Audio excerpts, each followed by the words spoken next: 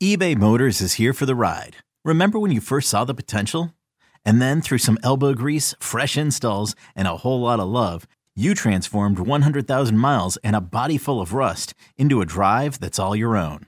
Look to your left. Look to your right. It's official. No one's got a ride like this. There's nothing else that sounds like, feels like, or looks like the set of wheels in your garage. With over 122 million parts, you can make sure your number one ride or die stays running smoothly. So there's no limit to how far you can take it. Brake kits, turbochargers, engines, exhaust kits, roof racks, LED headlights, bumpers, whatever your baby needs, eBay Motors has it. And with eBay Guaranteed Fit, it's guaranteed to fit your ride the first time, every time, or your money back. Plus at these prices, well, you're burning rubber, not cash.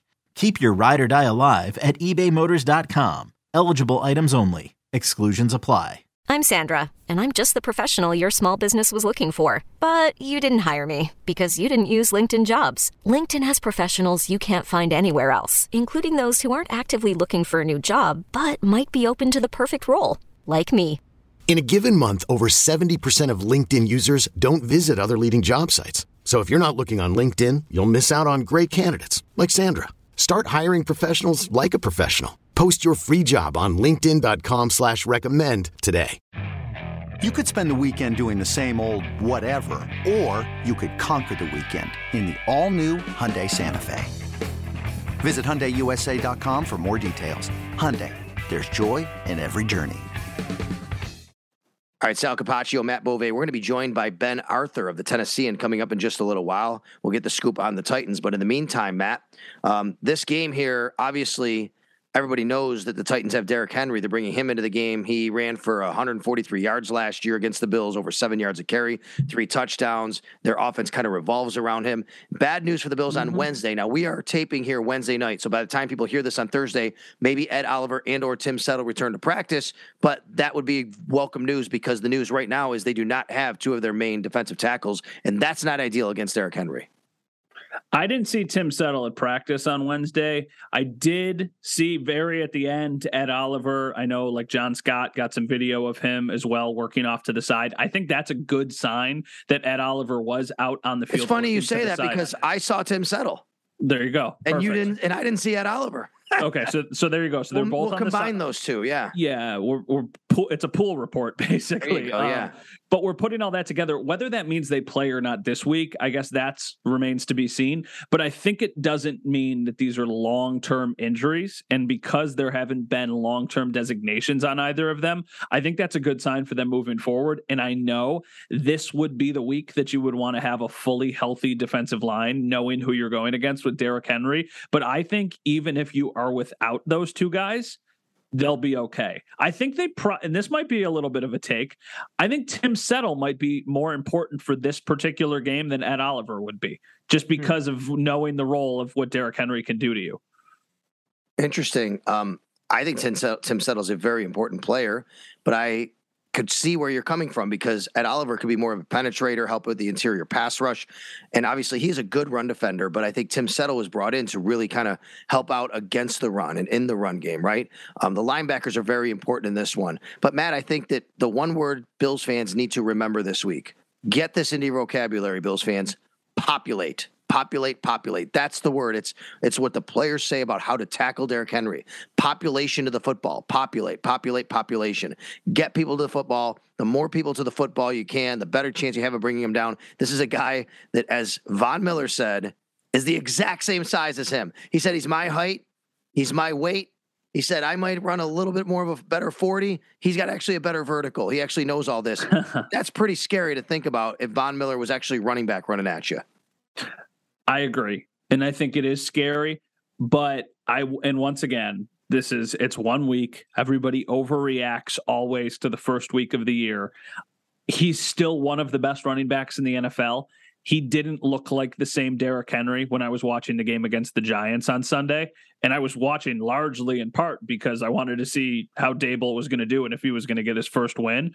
But he never was like, that guy is going to completely take over this game, at least in the first week. He is coming off of an injury. He's a year older. Maybe it's just taken a little bit longer for him to kind of hit his stride into the season. By no means am I saying that Derrick Henry is not a massive threat for the Bills, but I think with their newly equipped weapons, I think another year of experience going against him, I'm not as concerned about Derrick Henry wrecking a game plan this year as I was the last few years. Totally get it. They are also a little bit more devoid of weapons, right? I mean, A.J. Brown is gone, and that's a big deal for them. Now, Kyle Phillips had a nice game last week. He's a starting slot receiver for the Titans. We'll hear from Ben Arthur what he has to say about him, but I'm always confident going into a game when someone says a team has a good slot receiver, because the Bills have Taron Johnson, who's very good at nickel corner. And I think even last week when Cooper Kupp had like a bunch of yards, Matt, he averaged less than 10 yards a reception. Obviously, the Bills were like, okay, get your catches. We're just going to tackle you and make sure you don't make a big play. That was the game plan, I think, on, Cooper Kupp. So I'm fine with, Cooper Kupp. I'm sorry, with Taron Johnson in that role. Let me ask you, if they do have to go to the air, if the Titans do say, hey, look, the Bills have made us one-dimensional, how did you feel that the rookie corners made out last week and being up to the task of making sure they do it on back-to-back weeks? I think they did a good job. I don't know if I would go better than good, just because the pressure was so impressive that they didn't have to cover as long as maybe sometimes they would have, or how long they would have had to last year because the D-line wasn't getting that much pressure. But it all is meant to help each other. So if the defensive line is going to be creating the havoc that they created against the Rams on a consistent basis, they're not always going to get 7 sacks. But if they can create consistent pressure, then I think for at least right now, Christian Benford and Kaiir Elam can do a good enough job of kind of just minimizing the big plays, not making major mistakes, keeping everything in front of them, making the tackles that they're asked to make. I think of that second, drive that the Rams had where they threw it out in the flat and Christian Benford had to come up and make a basically one-on-one tackle. He takes the guy down. That forces the Rams to punt. Like, those are the types of plays you like to see rookies make. I also think that it says something that when we were talking to Sean McDermott this week about how Kaiir Elam responded to not winning the starting job, he was just very straightforward. He's like, he took it like a pro, learned from it. He'll be better because of it. And I think that speaks volumes. And I think that that's a nice blend. And I also think it helps that they have two options, because if one guy starts to struggle a little bit, maybe then you lean on the other.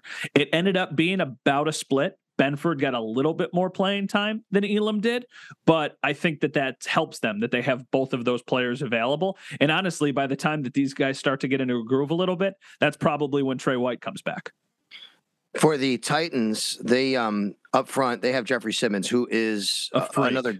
He's incredible. He's another game wrecker, right? He can definitely, do, I think, some of the things that you wanted to mitigate that Aaron Donald could do. So before we get to our guest, Ben Arthur, coming up here in just a moment, about Jeffrey Simmons and what the Bills can do to neutralize him, would you envision the same sort of game plan, which is get the ball out of Josh Allen's hands quickly, and then maybe also get to the edge on toss sweeps and just kind of not allow him to have a factor?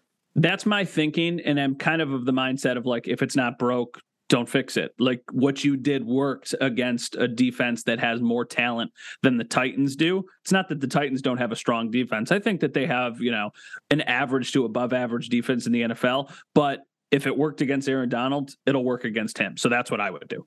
All right. Well, we're going to welcome in our next guest, Ben Arthur of the Tennessean, to break down the Tennessee Titans.